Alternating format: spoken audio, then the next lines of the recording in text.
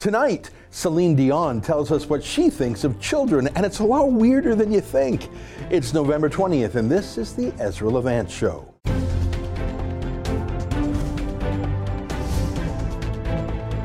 Why should others go to jail when you're the biggest carbon consumer I know? There's 8,500 customers here, and you won't give them an answer. You come here once a year with a sign, and you feel morally superior. The only thing I have to say to the government about why I publish it is because it's my bloody right to do so.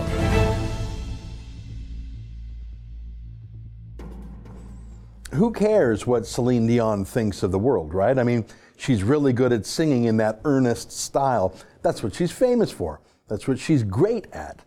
Why not judge her on that alone? No need to get political. Let a singer be a singer.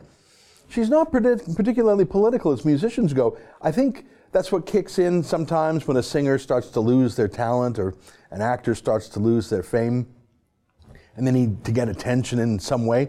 Celine Dion isn't like that. There was this news story from a couple years ago that claimed she declined to perform at Donald Trump's inauguration, but that doesn't really say anything one way or another. For all we know, it could have been a scheduling conflict, or maybe the opposite of political. Maybe she didn't want to do anything either for or against Trump. I mean, what's not to like about Celine Dion? But let's also acknowledge that she's a little bit unusual. She started singing as a child prodigy, and when she was 12, she met her new manager, René Angeli, who was 38 years old at the time. So he was 26 years older than her. And when she was in her later teens, they started dating, and they got married a few years later. It's not really normal to marry who was your father figure. Nothing in her life has been normal. She lives in the Las Vegas bubble, and that's fine. She provides a lot of joy to a lot of people, and she's very well compensated for it. But you must admit, she leads an unusual life, always has, and her notions of mums and dads and husbands and wives and kids are a bit different from a normal person's. Again, no problem. I mean, it's called Holly Weird for a reason. But Celine Dion always had that slightly nerdy, friendly vibe, right? She gets into some product lines, businesses like celebrities do. She has a line of perfume. And now she's decided to get into children's clothing. And she has a few kids of her own now. I suppose I should tell you a little bit about that if you don't already know. Hey, let me read to you from this Globe and Mail article from 18 years ago. This is from the year 2000. Ready? The story is called On the Celine Dion Front, Things Get Ever Stranger. Here's the quote. We have a little baby in our belly and one at the lab, a beaming Miss Dion says in a coming television interview for the TVA network. Miss Dion, who became pregnant through in vitro fertilization earlier this year, says a second embryo has been placed in frozen storage in New York. She hopes one day to have the other egg implanted into her for a second pregnancy and has promised her mother that she will. Mom told me, you are going to go get him, right? And I told her, of course, Mom, I will go get him for sure. And she did indeed go to the freezer. Here, let me read a story from 2009, 9 years later. Celine Dion pregnant with embryo, frozen for 8 years is the headline. Celine Dion had her embryos frozen when she went through IVF while trying to conceive her first child, Renee Charles, who was born in January 2001. When she completed her performance run in Las Vegas in 2007, she consulted Dr. Rosenwax about trying again. She came back to have the embryos transferred back because she wanted to have another baby, he says. According to the fertility specialist, freezing an embryo for 8 years is not necessarily a problem. There have been embryos that have been frozen for more than 10 years and even more than 15 years that have successfully thawed and resulted in a pregnancy, says Dr. Rosenwax. Now, life is life, and I'm glad she has 3 kids. It turned out that she got twins from that other frozen embryo. And look, some people have trouble conceiving naturally. I don't begrudge anyone any use of technology if they're trying to have a baby. I will say that having an embryo frozen, an embryo is a tiny baby. It's not just a sperm or an egg. That Globe and Mail story said an egg frozen. It wasn't an egg. It was a teeny tiny baby already. And in her case, it was twins. I mean, here's a picture of those lovely twins right after they were born. You could say that they were already 10 years old, though, couldn't you? This picture's from December 2010. Again, it's wonderful. Life. I'm glad she's got 3 kids, and I bet she's a great mom. But there is something unusual, and I found it a bit uncomfortable, at least to me, about knowing you have a little teeny tiny baby and freezing that teeny tiny baby for years. And I know it's unborn and it's very, very small, but you heard her talk about those kids. Yeah, they're in the freezer. Yeah, Mom, I'll go back for them. And actually, I'm glad 10 years later she did. That's an odd look into the future. It feels like a sci-fi future. I think Celine Dion is a nice lady, but you have to admit she has not had a normal relationship with her late husband or with her children. Would you grant me that?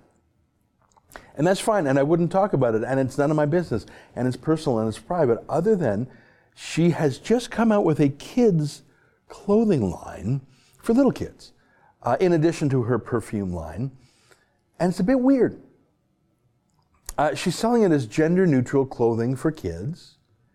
She launched it with a big splash just a few days ago. There's the headline in one news report. Celine Dion is a new gender-neutral clothing line for kids as part of a growing trend in kids' clothes. Now, if you have kids, or if you had kids, you will know that gender is hardwired. It is biological.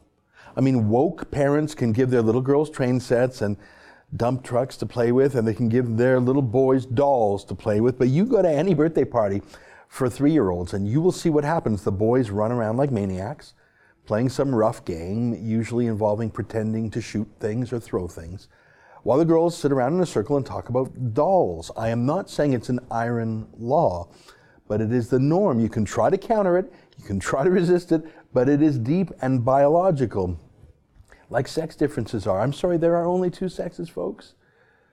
But Celine Dion says there are none. Now, that ain't right. But that's the theme of her clothes, gender neutrality. And skulls. Skulls. I'm not kidding. I think that's weird. Here's her kids' clothing line.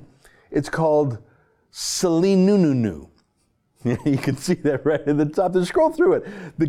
The clothes are as ugly as you'd think, and they just have lots of skulls, like human skulls.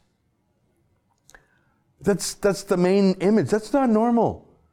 I mean, children are a fountain of life. They're growing, they're vivacious, they're lively, they're inspiring, they're energetic. It's the opposite of death. It's gross and unnatural to have children and dead men's skulls juxtaposed. That's weird. It's also weird compared to Celine Dion's store for grown-ups. Look at that store. That's a normal store. You've got women's clothes and men's clothes, but there's no skulls. This is her store. Feminine clothes, masculine clothes, pretty things. There's women's clothes marked for women, men's clothes marked for men. I wonder why she sells normal clothing to adults, mainly to women, of course, pretty clothes, things that would make you feel good, like a Celine Dion song makes you feel. But she sells ugly unisex clothes with skulls on it to children. That's weird. But then I watched her video launching her kids' clothing line. I'm just going to show it to you, okay? Watch this and listen to this. It's about 90 seconds long. Take a look.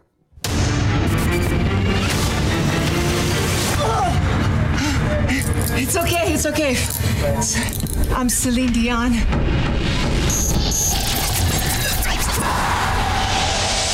Our children, they are not really our children, As we are all just links in a never-ending chain that is life. For us, they are everything.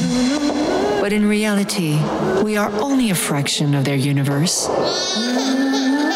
We miss the past. They dream of tomorrow. We may thrust them forward into the future, but the course will always be theirs to choose.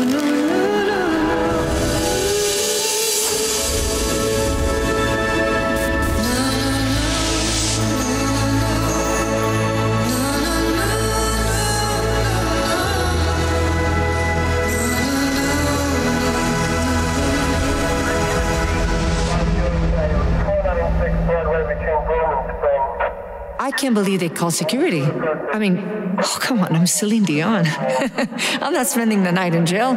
Holy shit.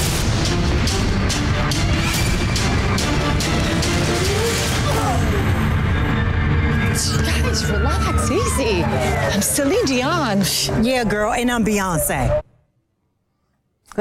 Now, I think that was trying to be funny in a nerdy Celine Dion sort of way.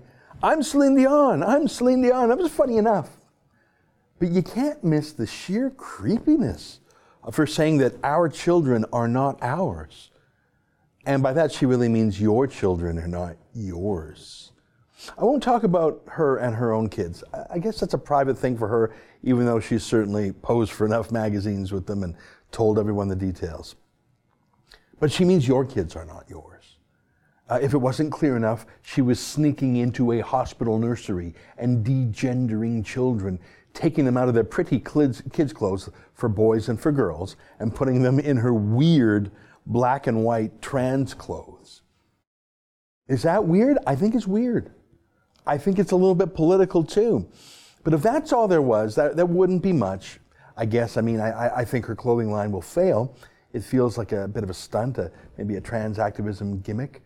The moment she shuts down her pretty clothing line for grown-ups, you know, with pink things and women's things, the moment she starts dressing in gender-neutral sacks herself, or even like Hillary Clinton in those big form-obscuring smocks, when she starts dressing like that, I'll believe that Celine Dion doesn't believe in boys' things and girls' things. She loves being girly and feminine. She's lying about what's cool. And skulls are not cool for beautiful children.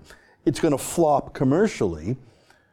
But let me go one notch deeper, okay? Her clothing line, as you saw there, it's called Celine Nunu, which is weird, but it's actually a partnership with an existing kids' clothing line called Nunu. That's what it's called.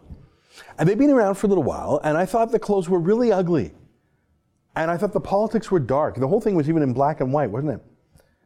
Now, they're activists, Nunu, as much as clothiers. And so I went to their Instagram page. This is Celine Dion's partner company and her gender-neutral clothing line. And let me show you some of the pictures I just found poking around on their public Instagram page. You could find them yourself on Instagram pretty quickly. Now, some of these are gross. So if you don't want to see gross things and uncomfortable things, take a 2-minute break now, okay? Take a look at this one. What do you think of that? Take a look at that. What do you think of that? That's on a kids' clothing company Instagram page. The company's called Nunu. They're making Celine Dion's transgender clothes for kids, but they're not your kids, you see. That was demonic, literally. And what about this one? A woman looking through the skull of a horse. And if you see at the top there, they call it skull inspiration. Sorry, that's really gross. I showed you the weirdness that Celine Dion's kids' clothes obsesses over death and skulls. Here's another new image. And in the comments, they call it skull inspiration, they say. I don't know if that's an adult or a teen. That's not a child's hand. But what's with the death and skulls? Here, look at the next one. This one is a child. This is a disturbing image, maybe the most disturbing of them all. Is that blood on her clothes? Why is she in a dirty alleyway with a bag over her head, holding onto a teddy bear like that? And look at what they call it. Look right at the top there. Nunu inspiration. This is their inspiration. Now, I swear this next one is real. You're not going to believe me. Look at this next one. That's a young girl holding a children's book, wearing a goat's head mask, like the occult satanic deity Baphomet. That's Celine Dion's partner company. Here's one more image for you. Look at that. Death, not life. It's shocking because children are about life, well, not for this company. And what's that behind him? Is that spattered blood? I don't know. It's in black and white like everything they do. Who knows? All I know is that I wouldn't want my children anywhere within a mile of these people. Not wearing their clothes, not even going into their stores, not alone with them. They are freaks. What is going on here with lovely Celine Dion, who we all know? I am not indulging in some weird conspiracy theory. I am not connecting dots here. I simply went through the official Instagram page of her kids' clothing company with whom she has partnered in her weird project. She says your kids are not your kids. She says boys shouldn't be boys and girls shouldn't be girls. Maybe they should be demons or skeletons. This is bad. I think Celine Dion is a bit screwed up. Her life, while very glamorous, has always been lived in a gilded cage, wouldn't you say? Since she was a child, her manager came in and took over her life. He was 26 years older than her. She was just 12. And then he surely planned to become her husband and made it happen. And as if she even had a chance otherwise, she surely has not had a moment of real normal life since she was a kid herself. Her own experience of having children was the most antiseptic and dehumanized story I've ever heard. Now, I'm not condemning in vitro fertilization, and if it's tough to have a baby, do whatever it takes to get that baby. But you must agree with me that her comments about keeping kids in the freezer till it's convenient, that's odd. Now, I still like the sound of her voice. I still like her songs. I'm sure her concerts are great, and I'm sure there's not a lot of skulls and demons in them. But someone needs to get her off this bizarre project she's on. She obviously doesn't need the money. She's not doing it for that. So what exactly is she doing it for? And at whose advice here? And with her husband, Renee, gone, is there even anyone around her to tell her to stop? Stay with us for more.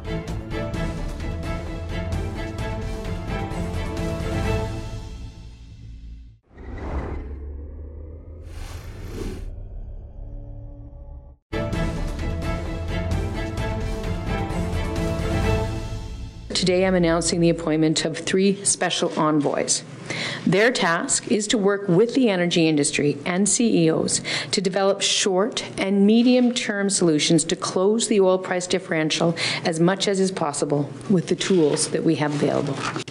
The envoys are Dr. Robert Skinner from the University of Calgary School of Public Policy, Colleen Volk, Alberta's Deputy Minister of Energy, and Brian Topp, my former Chief of Staff and a well-regarded policy consultant. And Brian Topp has a long history as a negotiator and public policy practitioner, including working very closely with Alberta industry leaders on the Climate Leadership Plan and the Royalty Review Program that we put in place over 2 years ago.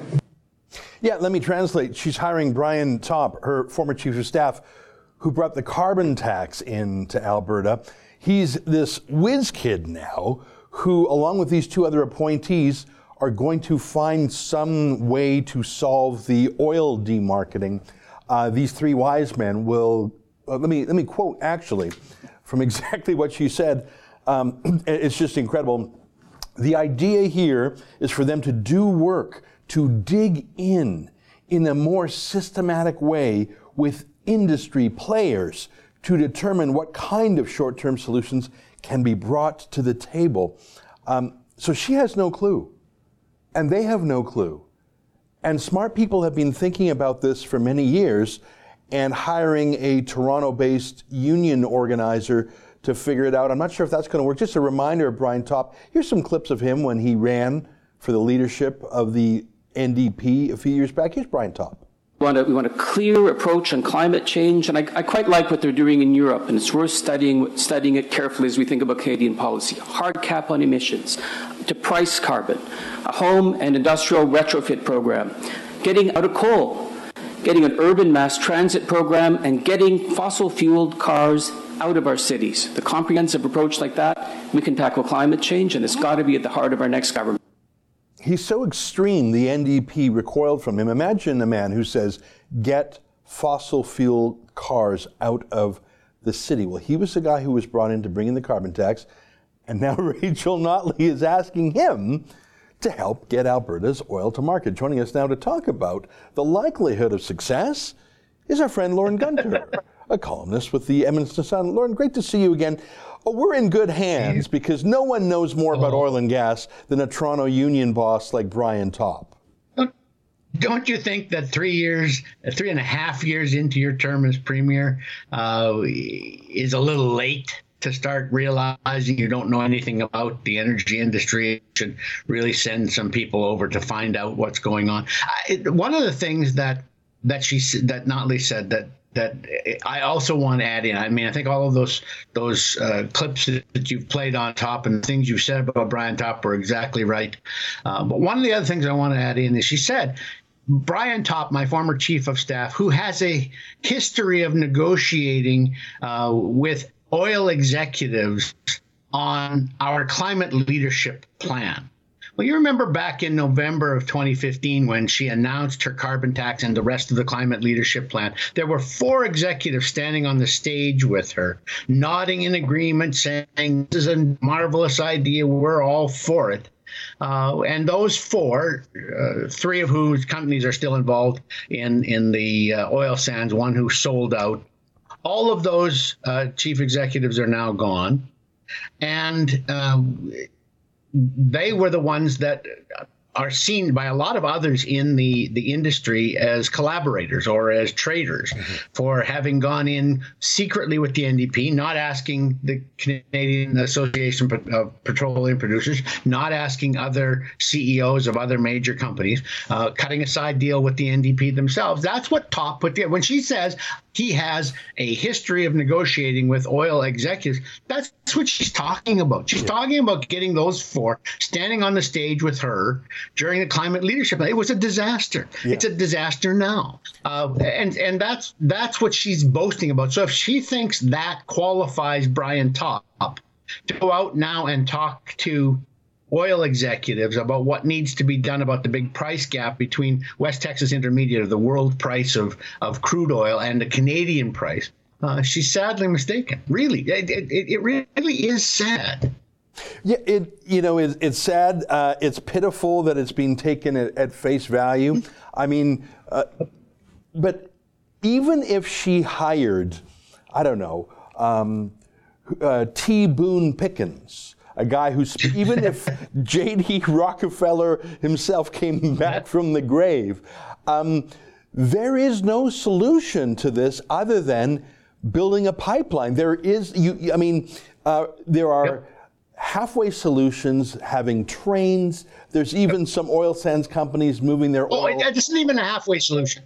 That's not even a halfway solution. Trans Mountain by itself, when you twin it, will take 900,000 barrels a day of Alberta crude and bitumen to the West Coast. 900,000. We were told in July by the National Energy Board that for the first time ever, oil by rail was 200,000 barrels in the month of July. Yeah.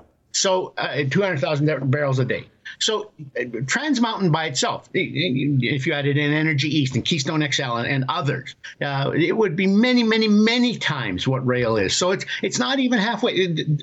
All the solutions that are left to Notley are optics. Yeah. She has announced this morning that the provincial government is going to seed about $2.1 billion in petrochemical plants around the province, and that should lead to 15,000 jobs in construction and $60 billion in private investment. It may or it may not, and it's nice if it does, but this is too little too late. This is a government that has, for 3.5 years, done everything it possibly can to appease environmentalists by adding more and more burdens on the backs of oil companies until there are 47,000 Albertans still without jobs who lost them in 2014, 2015 in the private sector.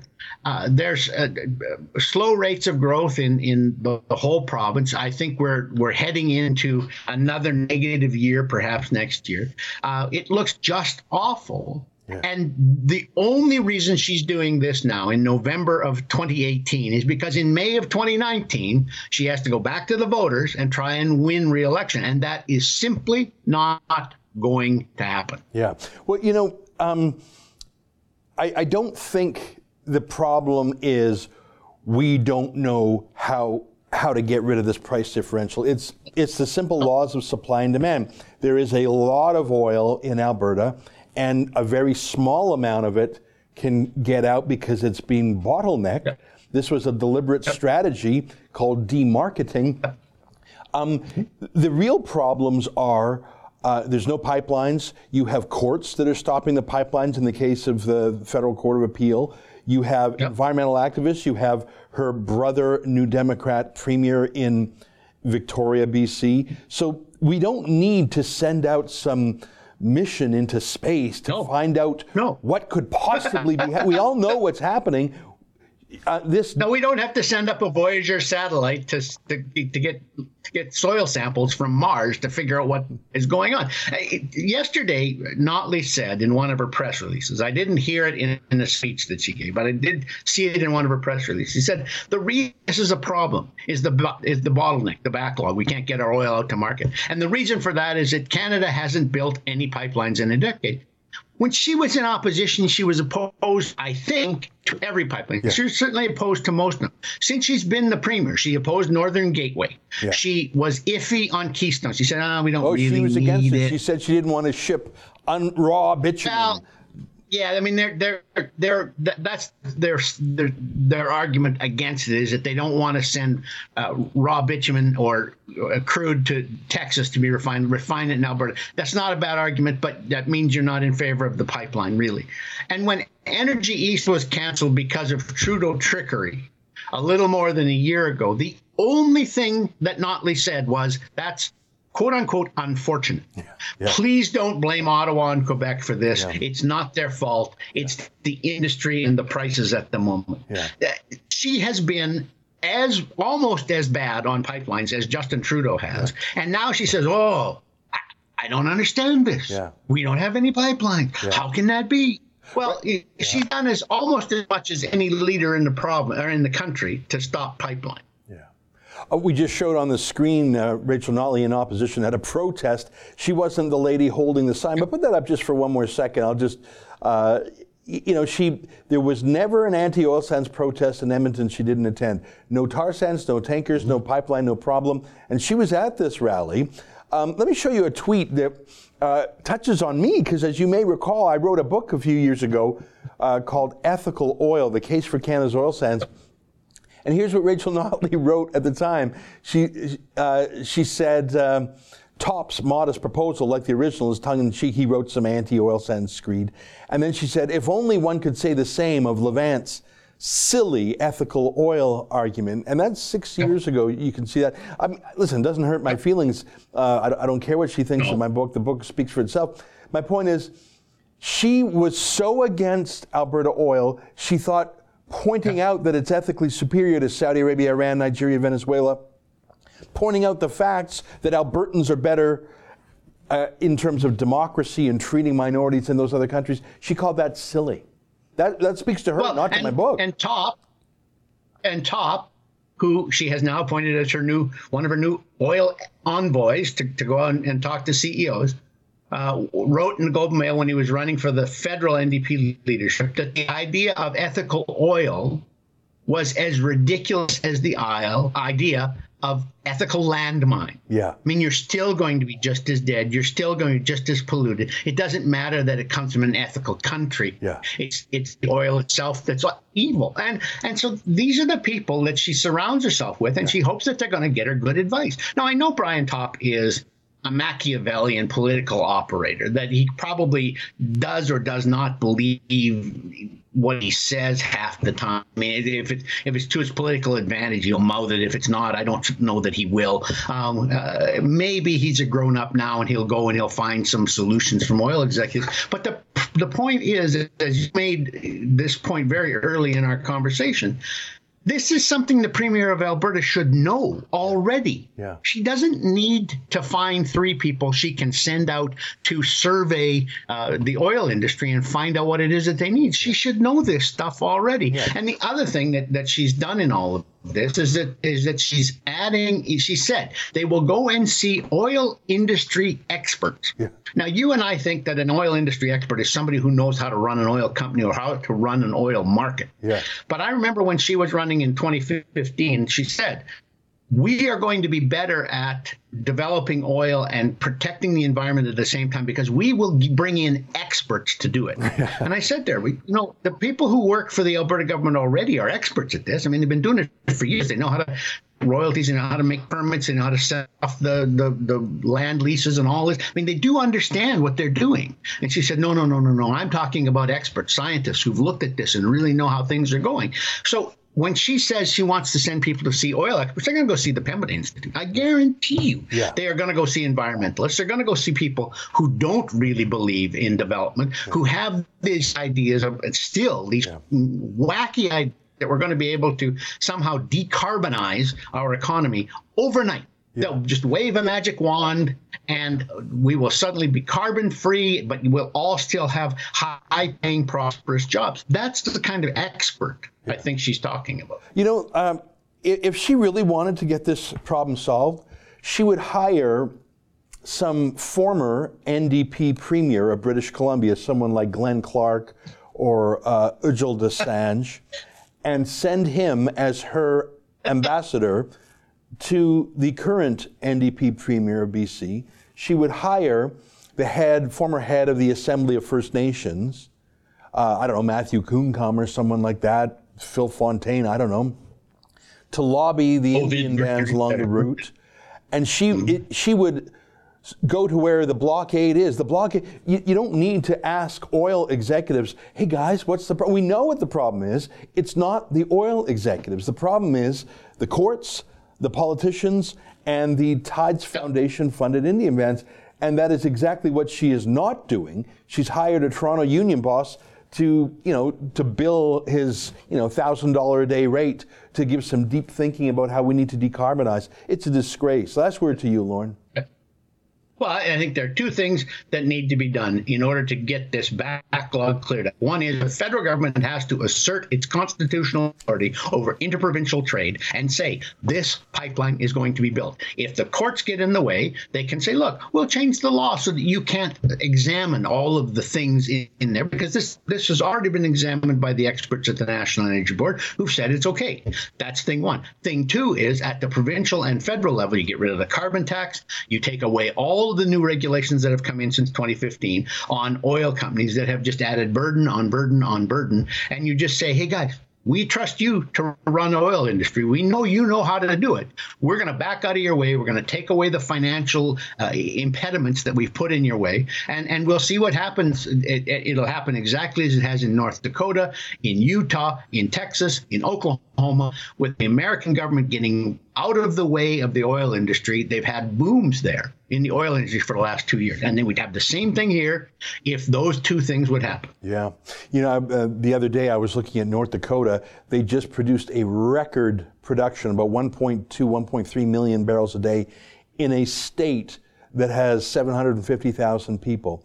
That is more oil than all the conventional oil production in Alberta and the rest of the country combined. Lauren, it's good to talk to you, even if it's about a depressing matter. I guess we're done in 6 months with this absolutely devastating government, and hopefully I am chilling the champagne now. Yeah. All right, great to see you again. Thanks for being here. Okay. All right, that's our friend Lauren Gunter, a columnist with the Edmonton Sun.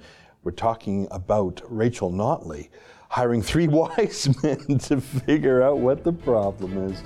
Stay with us. More ahead on The Rebel.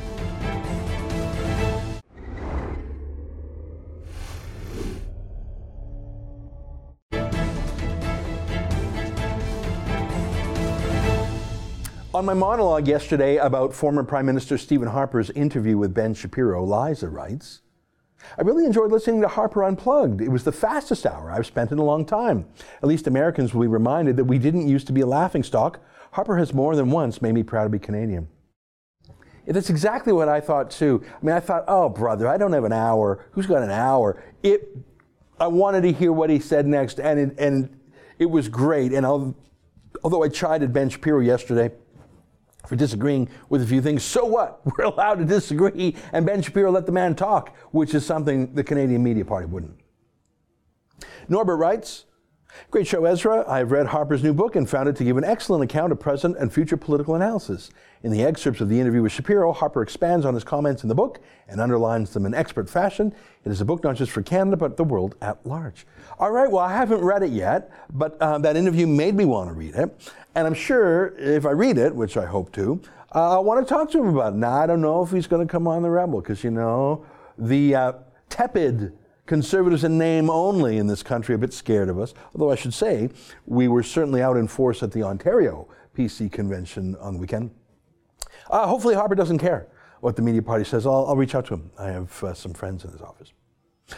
Billy writes, can you imagine if it was Harper who renegotiated NAFTA? Harper should accept your interview offer. If he's paying any attention to the current story lineups of The Rebel, he would know that pillaring by the leftist MSM is undeserved. Well, thanks, Billy. I think you're right. And I think that we treated the NAFTA renegotiations more seriously than probably any other media in the country, with the exception of the Financial Post. Would you agree with me on that? We had some very interesting guests we interviewed. I really enjoyed our 3 or 4 interviews with Manny Montenegrino. Wasn't he thoughtful?